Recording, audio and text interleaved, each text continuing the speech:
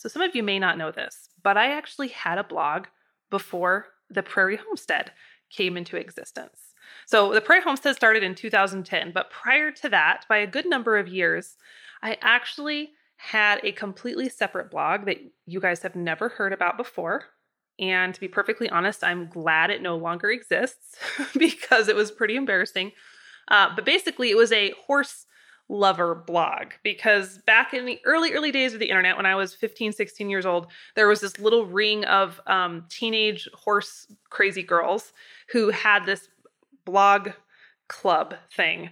And we had to do a lot of things very DIY because there was not WordPress and there was not PicMonkey and all of these tools that people have now. This was like hardcore. You used FTP and you coded things yourself, and I loved it. And so I had this really obnoxious blog, and I did graphic design or whatever it would have been back then. It wasn't what you would call graphic design in 2021. But anyway, so I've been blogging for a long time, and I've seen a lot of things change with blogs. You know, when I first started, when I had my blog when I was 15, it was hard for me to describe to people what it was. Because when I would say I have a blog, no one knew what a blog even meant. They'd be like, you have what? So I always had to explain it. You know, it's an online journal. And so it's been interesting to see this awareness drastically shift over the decades. Of course, now everybody knows what a blog is. Everybody has a blog. But the one thing about blogging that a lot of people still don't understand is how you make money with a blog. That's still very much a elusive, mysterious topic. Well, of course, you know, it is possible. Myself and a lot of other folks make a living with a blog, and there's a lot of different ways you can do it. Some of the methods involve more of an active approach where you're constantly creating products and constantly launching them, and that can be great, but also a little bit exhausting.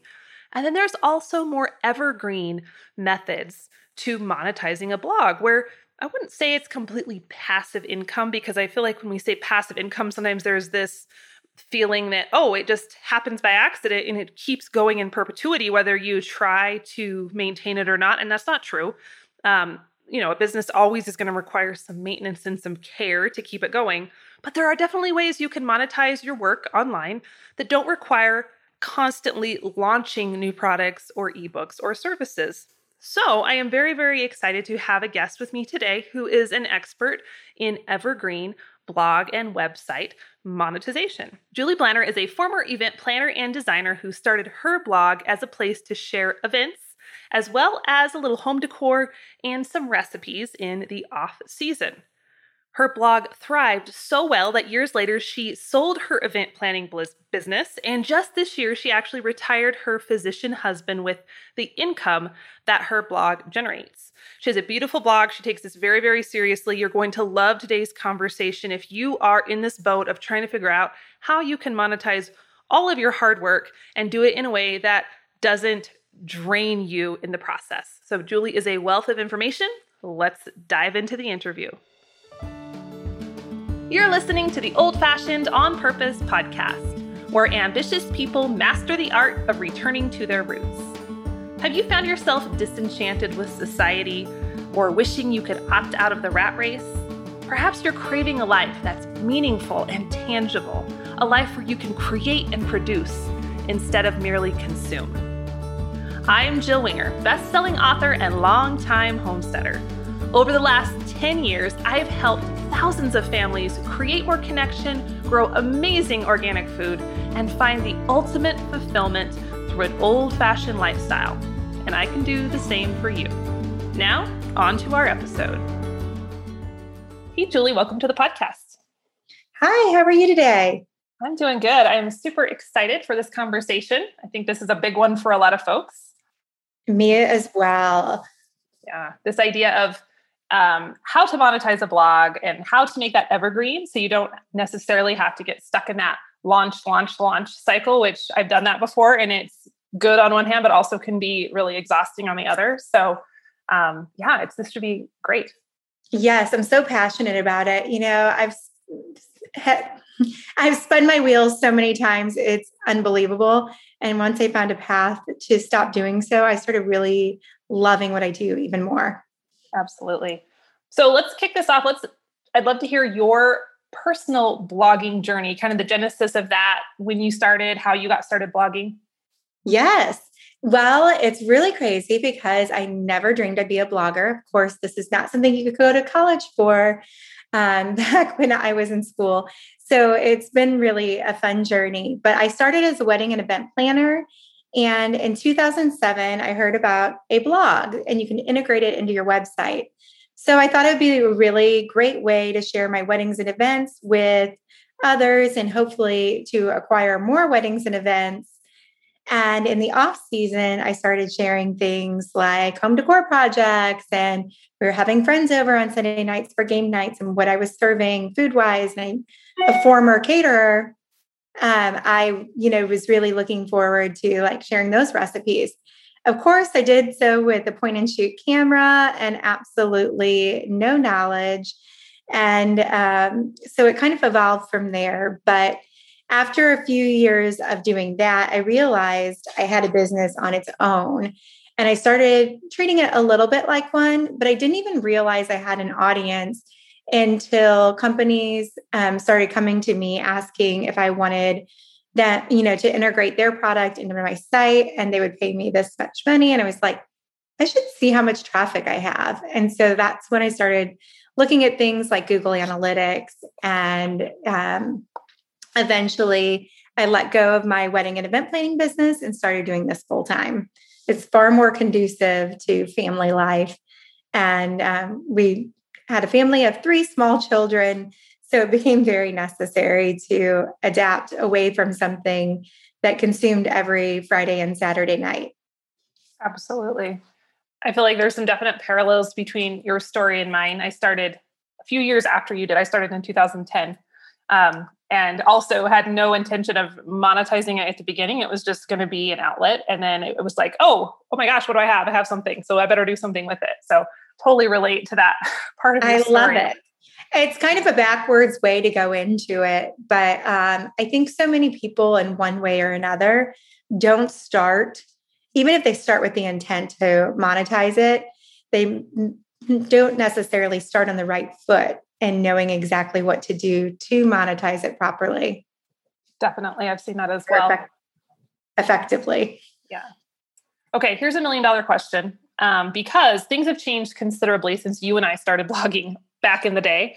Now we have YouTube and we have all the social media platforms, and there's podcasting, and there's a million different ways to put content out there.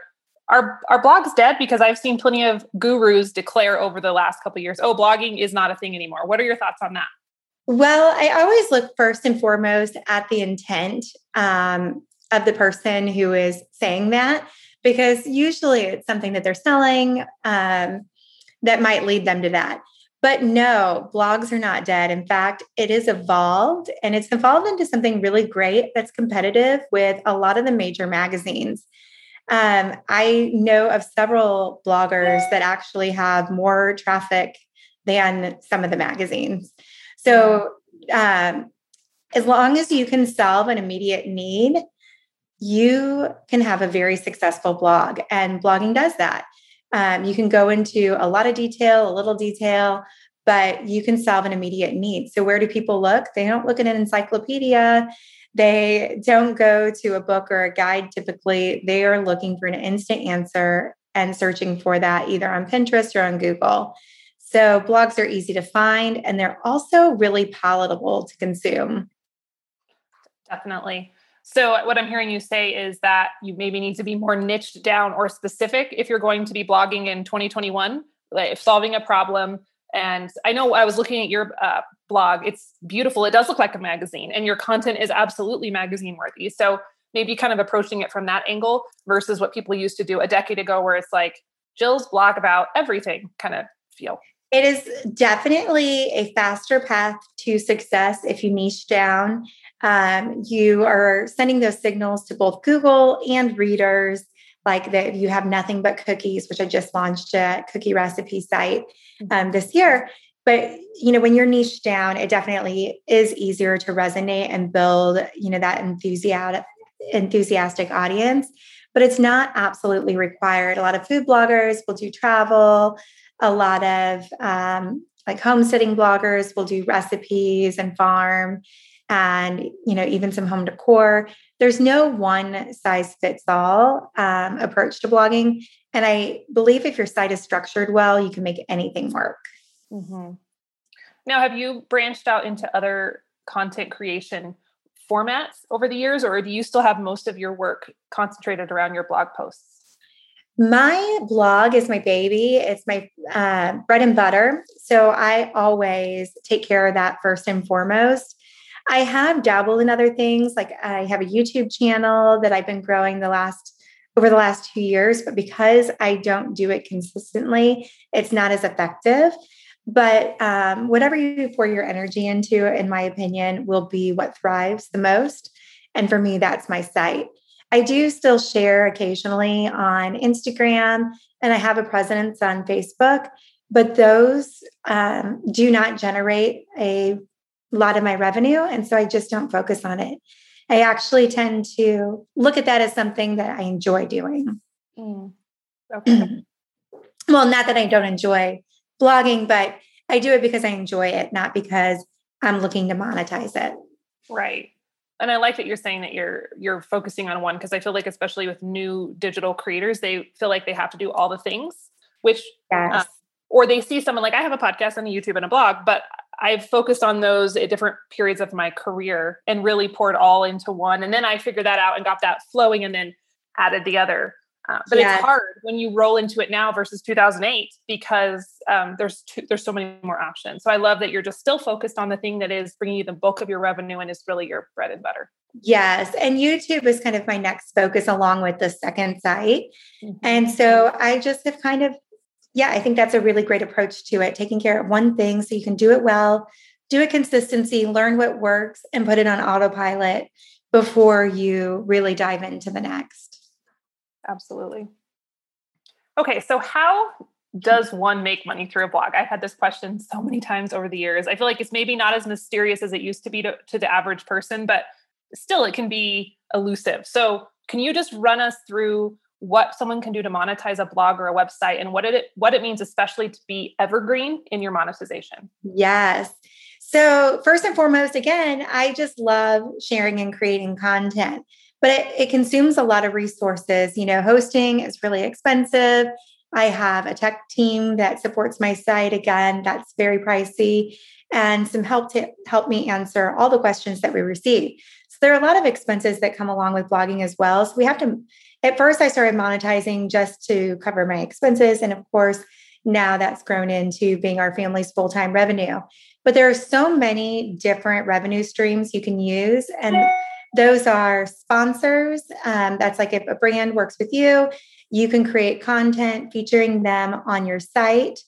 Affiliates, and I absolutely love affiliate revenue.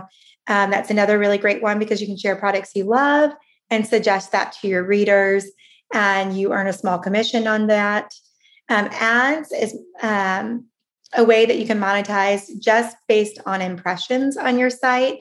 It's a very passive form, so I really enjoy that. And it's my primary source of income. But every impression that someone sees, you get paid on. And of course, you can use like digital or physical products like books and ebooks. Digital products, you can make posters, your photography, images, things like that. Of course, you can also do, like if you're in woodworking, you can do design plans.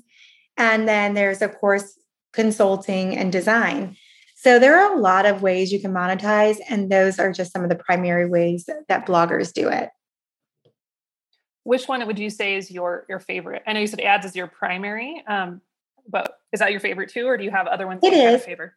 Ads allow me to create the content I want to create and share with my readers that I know will resonate with it in a really authentic way that no one else has any influence whatsoever on what I'm sharing. So I do think it's very authentic. And the other reason I love it is that it's evergreen. Whether I work that day or not, I'm earning a paycheck that day. So I really enjoy that is an evergreen approach to blogging.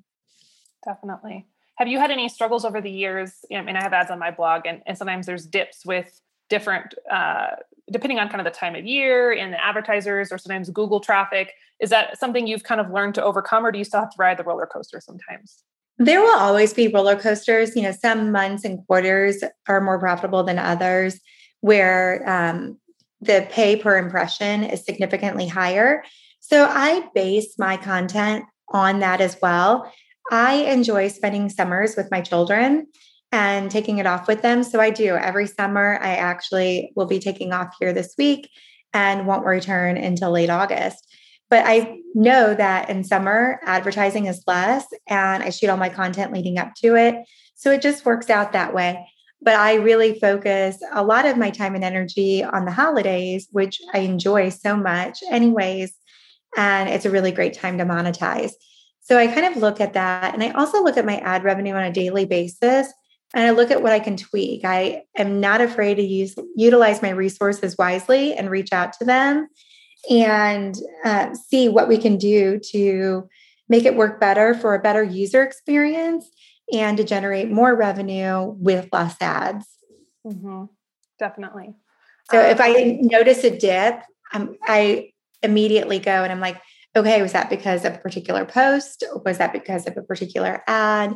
Was there something going on there, or did traffic, dip on something in particular? And we kind of nail those down to overcome those. So it's a passive source of income, but you're still actively managing it and paying attention. Absolutely. And, it just kind of depends on what phase I'm going through. I tend to do a lot of that stuff in January and February when there's a lull anyways. And I just check in, even if I work 30 minutes on a Monday, I can kind of analyze the week and see, if there are any changes that need to be made. Mm-hmm. Definitely. At what point in your blogging journey did you kind of decide to go all in, where you were starting to make that full-time income? So, it was one of those things where for the longest time we were putting my husband through med school and residency, and then I was home with small children. So I was working on nap times. So I was just happy with the revenue that I was generating. And over time, I got busier and busier, and more advertisers wanted to work with me. So I became a little savvier, and I was like, you know what? If so many people want to work with me, I should negotiate a better price so that, again, I'm working with fewer advertisers, fewer sponsors for more money. So that way I can put more energy into that, and it will also resonate better with my readers without subjecting them to just sponsored post after sponsored post. When I realized I owned a small media company, I started treating it like one. As my traffic grew and my profits grew, I realized I no longer had a blog. I needed to make a shift and deviate from the personal element. And while each post has my personal touch on it and my personal story, that is not the focus of a post. And so I started making revenue-based decisions and really diving into my ROI, my return on investment. So if I was spending time working rather than with my family, I needed to find ways to maximize that time and maximize the revenue I could generate within that time. Definitely. So the what you said about your content shifting from not as personal into more serving the audience. So I'm just picturing, so your posts are more, you're paying attention to what keywords are going to be popular and what topics are trending, and then just approaching that more from a general, I'm solving this person's problem versus here's why I like this recipe or something. Is that what I'm hearing you say? Yes. So I first and foremost, again, will serve my audience. So if I like something, chances are they will too. So I take a little bit of a different approach to that than what SEO gurus do. But I think that you should first and foremost serve that audience and make sure that it's something that you think they will be interested in. And so I consider that. And then from there, I'll do things like keyword research and try to answer the questions that they may have about a particular recipe or home decor problem and solve that for them. Sure. And I try to make it really user-friendly so that, again, it's palatable so that they can skim it if they want to skim it, or they can get all the details if that's what they're looking for. Sometimes people are just preparing for a project So they just need a quick overview, and sometimes they're actually ready to dive into it. And so, I try to serve, both means of needing to solve that problem. Mm-hmm. That makes sense. Okay. About how many hours a week do you spend on your blog? I know you take summers off, which I think is fantastic, but for the rest of the year. Yes. Well, I work between the hours of 9 to 4, but in that, I do lunches with girlfriends and I go play tennis and things like that. So it's not very strict, which is one of the things I love so much about blogging, is I can do what I love, but manage a really healthy balance in my life. And then in summers, I take summers practically off. I do, like I said, I'll work 30 minutes here or there, but it's really, really nominal. So awesome. It worked for us. Yes. Yeah. So much so that I actually retired my physician husband this year. Oh, that's fantastic. Congratulations. Yes. Thank you. It's so fun having him at home and kind of getting to live the same lifestyle I do, where, I can get up and go work out in the morning, get the girls off to school in the bus, and be there and ready to give them attention when they get home. Yes. Yes. I love that. It's a full-time family now. Yes. Yep. Okay. So, for those listening, I know we have a lot of aspiring bloggers or new bloggers who haven't been doing it that long, or maybe they're struggling getting that traffic. What are your recommendations for getting a blog to be seen or discovered, or dealing with Google? Do you have any strategies around that? Well, yes, I think what you do before you write a blog post really pays off. You need to have great hosting, great site speed, and the foundation, a good organization system to your website so that it's easy to navigate. You can have the best content and not have it seen. I really do think you need to have some sort of social strategy so that you're sending positive signals to Google, as well as strategies in place so that people can find your content, whether that be keyword research or what you're doing with how you take your images or how you optimize them. So there are so many different ways you can do that, but you need to have a good foundation or nothing will ever work. And that's great hosting and site speed and organization. Yes.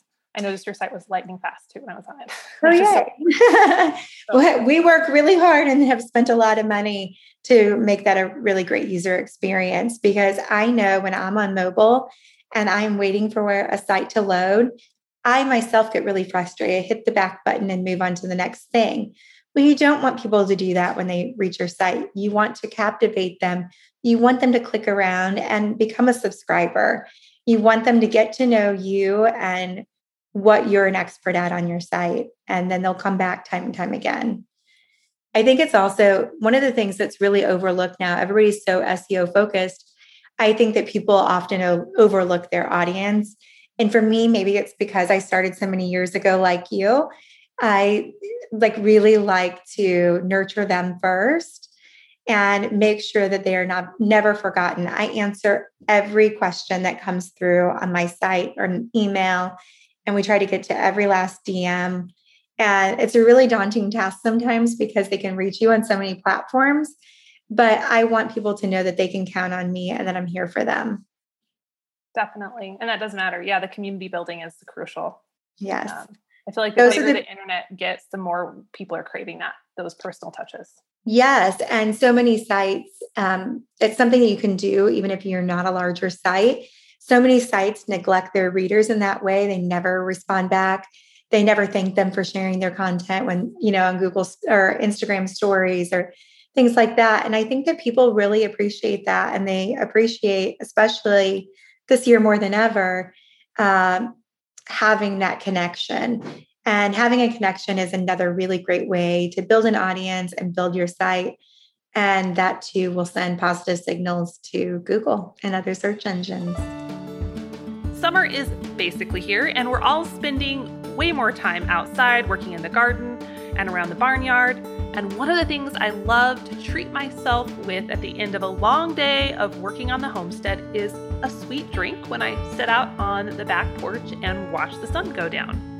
Now, this may be a little bit of a surprise to you, but I kind of like Coke and other pops and sodas, but I do try to avoid them. And one of the ways I do that is by playing around with different flavors of iced tea. I like to add a little stevia or honey or maple syrup, a whole bunch of ice, and everybody is happy, even the kids. However, I have learned that not all teas are created equal. A lot of the teas that you might find at the grocery store have been treated with pesticides, or they're packaged in bleached tea bags, or they're loaded with a bunch of artificial junk. Thankfully, I have found some organic, loose leaf teas that are amazing. The Positively Tea Company is family owned and operated, and they take their tea very seriously. They have 0 added sugars, but the taste and quality are amazing. Plus, their prices are hard to beat. I especially love the value of the 1-pound bags, which means you're basically getting 4 times the tea for only twice the price. So to grab your loose leaf teas for your summer nights on the homestead or the back porch, head on over to theprairiehomestead.com/tea, and you can get an additional 10% off your entire order with the code HOMESTEAD. And now back to our episode. What does your team look like? I know you mentioned you have, people helping you answer emails and stuff. What is that? What do your assistants do? Yes, I do. I've gone through a lot of growing pains in the last couple of years, and that's part of it that we're going to kind of try to iron out now, is just kind of clean things up a little bit and get a little more organized. But I use Airtable to organize everyone's tasks. And because I started small, at first I hired an intern who I had to pay, a nominal amount an hour for, and she actually rose up with me and has been with me for over 4 years now. And so, what she was working on before isn't what she's working on now, but now she helps me answer questions on YouTube and email, and she also does all of my Facebook. And I still pop in on all of those places, and I still respond some too. But if it's just like a really basic, question that they're just needing a link for a quick answer to, she'll be the one to get that. If they need a more personal answer, it always comes from me, because again, I don't want to lose touch with my audience. I really, truly appreciate how many people have supported me through the years. But, and then I have a gal, Erin, who is so lovely and so amazing. She's one of my longtime friends, and I knew her from the wedding and event planning industry. And when she was ready to sell her floral business, she's like, I just don't even know what I would do. And I was like, I do. Because while I was a communications major, a lot of that has gone by the wayside between being distracted with 3 children and things like that. I will spit out a post and, just like type it all out and just move on from it. And she's like, ooh, that needs some cleaning up. So Erin kind of keeps me clean, keeps things organized. She helps me with ideas and will help get those affiliate links in there. And she knows me so well because we are friends, that she can often answer questions just as well as I can, and can source an item for a reader. And so she's been instrumental. And then my cousin's daughter actually helps me edit videos. So it's grown a lot. And now my husband is joining me and helping me keep it all organized and running efficiently. And my favorite part is that my sister works with me in the kitchen every Wednesday, and she makes sure that my recipes are tried and true. She helps me prep, she helps me clean up, but most importantly, she helps me break things down so that someone who doesn't cook or bake can understand them. And then she makes it on her own and tests them without me around to make sure that they are tried and true and foolproof. I love that. Yeah. And I think, I just heard you throughout this interview, you've mentioned several times, investing in your site speed, investing in your team. And I think I just want to pull that out and underscore that for those listening, that you can start off small with blogging. And that's where most of us did. And there's no shame in that. But as it becomes a business, it's crucial that you invest back into it and treat it as a business and have that team that you're building, and be willing to invest in the quality of your hosting and the quality of your site speed and the quality of your photos. It's crucial. And I feel like a lot of folks, at least the ones I work with, kind of get stuck, and they get in that middle spot. And like, I don't want to spend any money on it, but I also, nobody can load my blog because it's so slow. And so it's just good to hear you not be afraid, obviously, to yeah. level. And, a lot of times bloggers don't realize that they are outsourcing things. Like they have an ad network. Well, that's outsourcing. You're paying them a portion of your income to handle that. People outsource or hire all the time without even really recognizing it. My email subscription service, things like that, that's outsourcing. So anytime you can't provide a service or you can't create something yourself, you're purchasing that from someone else, whether it be something repetitive like a recipe card or a staff member or a one-time purchase. But I can't develop a recipe card, so I outsource that. I go to the best recipe card plugin for my site and I outsource that. There's no shame in it. And I think that that's one of the things for people that have been blogging for years is there's almost the shame of hiring something out, that it's not all you. And as you grow, it just physically cannot all be you. You can't be creative if you're weighed down with all the daunting tasks. And it doesn't always make sense for you to do it. You're not getting the same ROI as if you have someone else do those.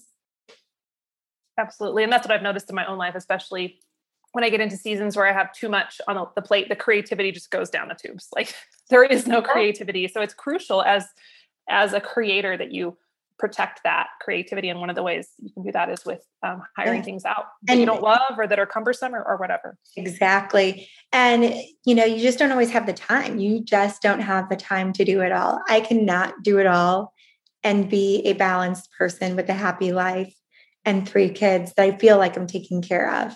And that's not to say somebody else can't, but for me, I just know that that is not possible. I need a balance of those things to make it all work. And then I think that makes my site that much stronger.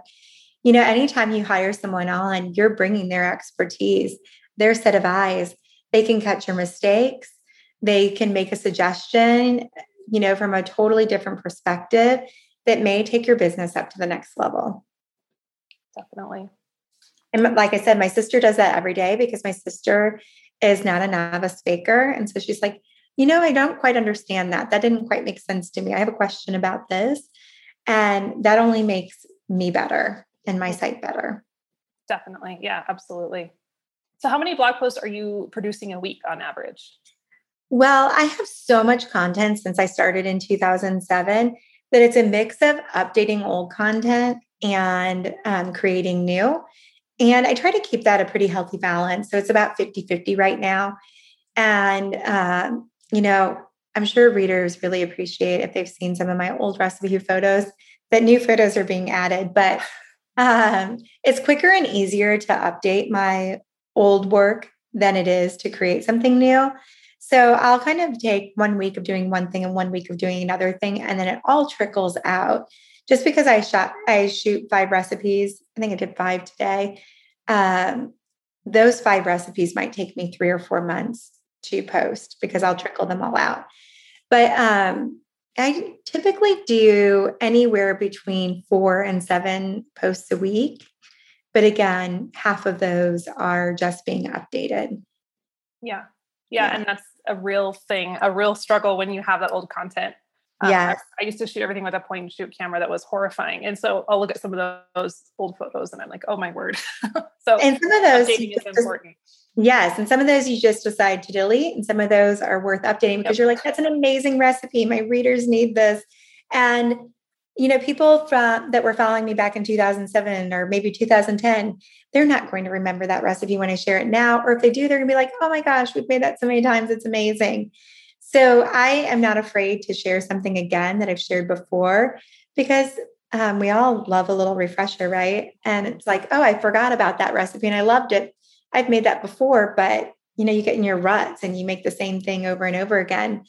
So, and you might have something new to add to it, some more tips and things like that as your expertise has gone up. So we definitely spend a lot of time updating old content because I always want to make sure that everything on my site is really helpful, that if somebody finds it, that they're not going to be disappointed in any way, or that if it's something like decorating bookcases, that they're going to know from start to finish exactly what to do for success. Mm-hmm. Definitely. And things change too. Trends and stuff change over the years. Yeah, totally. Especially. So it could be that the text of it is great, but that it's time to give the photos a refresh. Mm-hmm. Yeah. Definitely. So with all that you're doing on your blog, that's a considerable amount of posts each week. How do you coordinate social media and the other places that you need to be with that? Because you can't be at all the places at once. Mm-hmm. What are your strategies for that? Well, anytime I create a new post, we'll decide if there's going to be a video that correlates with it or not. And I don't actually worry about the date of those correlating for YouTube. For Facebook, I just assign it to my team member in Airtable. And then she knows, okay, it's time to do this. And I have another gal that does Pinterest.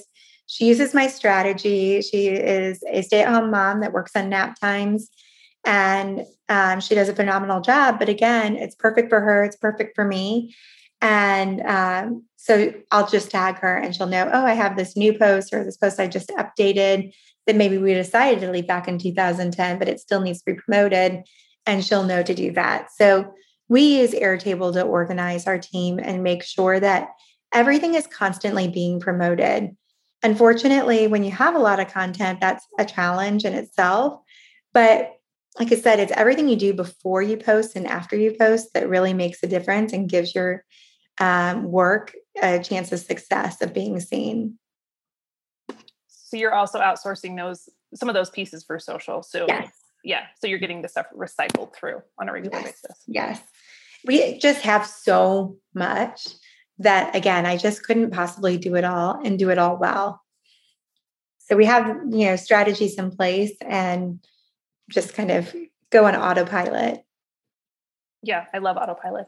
When you can get in a system and it works, that's the best, the very best.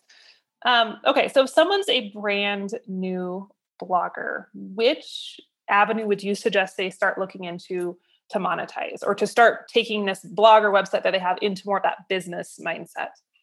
Well, the easiest thing you can do often right off the bat are affiliates. You are best to get a referral from someone to actually get into an affiliate program. But there are a lot of affiliates. If it's a product that you think will resonate with your reader, you can reach out and see if they have an affiliate program. Rather than just your big ones like Reward Style, Shop Style, or Amazon, you can go for individual products, and those will tend to pay a higher revenue share. So that's something you could do right off the bat to monetize. But I'm a firm believer, if you are very consistent and intentional about it, that you can be on Mediavine, which is one of the two most popular ad networks for bloggers, although there are so many. There are thousands of ad networks out there. Those are just the two that have really done a great job of catering to bloggers. But you can be on Mediavine in a matter of a couple months. And I think it's really great for people to start with that in mind and give themselves a deadline to work for so that they treat it like a business before they're monetizing it. Definitely. And I'm on Mediavine, but it's been a while since I've looked at their like minimums. What would people be shooting for if they were to get on Mediavine in that short of time? Yes, 50,000 sessions, not page views. So sessions are when, like, how many times they click around on your site versus just that simple page view. Okay. And that's doable. With some intentionality, you could get that. Yes. So it's a little harder to get sessions over page views. You'll tend to have fewer sessions, but that also shows great engagement. Right. And, ad networks will primarily want US traffic. And I think that's something a lot of people overlook as well. And I'll see this in a lot of Facebook groups. They're like, I hit 50,000 sessions and I applied and I was declined because of traffic. And they're like, now what? Because of where their traffic source is. And I think that's something, again, you have to be really intentional. maybe start creating things that will succeed in the US first. Okay. And then you can explore those other cuisines and things like that. That's interesting. I never knew that it was so specific to US traffic like that. That's good to know. Yes. US advertisers are far more competitive. Okay. Interesting. Huh. Mm-hmm. Okay. Okay. I think I'm through my list of questions that I threw at you. As we wrap up, any last bits of advice for people listening? Yes. Time is precious. So treat every minute like it matters. Don't just spend a lot of time on your website without being intentional behind it. Prioritize and let the little things go. I see people spinning their wheels all the time over things that just are totally negligible and won't make them $1. And you have to treat it as a business. And another thing is that you don't have to reinvent the wheel. If something is working for you, go for it, stick with it. It will make your life a lot easier. And again, it will make your time use more effective. And for me, I always look at evergreen content. With every post that's written, I make sure that it will first serve my readers, but not just now, but years from now. Will they like this recipe in 5 years? Will they like this recipe in 10 years? And of course, some things with like home or fashion might change, as trends change. But is that something that could even be like effortlessly updated or applicable? But I don't want to just spend my time doing the same thing over and over again. And I used to be so guilty of this. It's like, how many more Christmas table settings do you need to see from me? Mm-hmm. I'll be honest, probably not any. As much as I love playing with flowers, it's not worth reinventing the wheel. Creating evergreen content will allow you to be more hands-off and spend your time creating things that will serve you whether you're working or not. So yeah. Great advice. Where can folks find you on the internet if they want to follow along and see all the amazing content you're creating? Yes. Well, my website is julieplanner.com. And I share easy, entertaining ideas, effortless recipes, and home decor. And then I also have a website that I started last November, Easy Cookie Recipes. And it's all things cookies. So it's super delicious and a lot of fun to do. And then I have a course, 6-figure blog that's launching in a few weeks. And you can get on the wait list. Fabulous. I think easycookierecipes.com. I can't believe that was still available as the URL. That's awesome that you snagged that. I actually own a lot of really great URLs. I just don't have the time to do anything with them right now, but It's something that's always in my back pocket. And I decided to just go for it right before the holiday season. And I'm grateful I did. Yeah. I was able to monetize it quickly. And even though I've fallen off the bandwagon on being as consistent as I'd like to be, it's something that I can definitely see myself investing a lot of time into this fall and winter. For sure. Yeah. Brilliant though to have that in your back pocket at least. And when people get to baking season, you can pull it back out. So that's one of the best things. The options are endless and you get to design your path. It's not a one-size-fits-all approach. Yes. Amen. Good stuff. Well, thank you so much for your time. I know that you have lots going on and I really appreciate all of the brilliance you shared with us today. So it was excellent. Thank you so much. Thank you so very much. All right, friends, that's it for today's episode. As always, if you want to follow along with me, I'm over on Instagram at The Prairie Homestead. Shoot me a DM. Let me know what you thought of this episode. I'd love to hear more about the blog that you're creating if you have one in the works. And we'll chat again on the next episode of the Old Fashioned on Purpose podcast.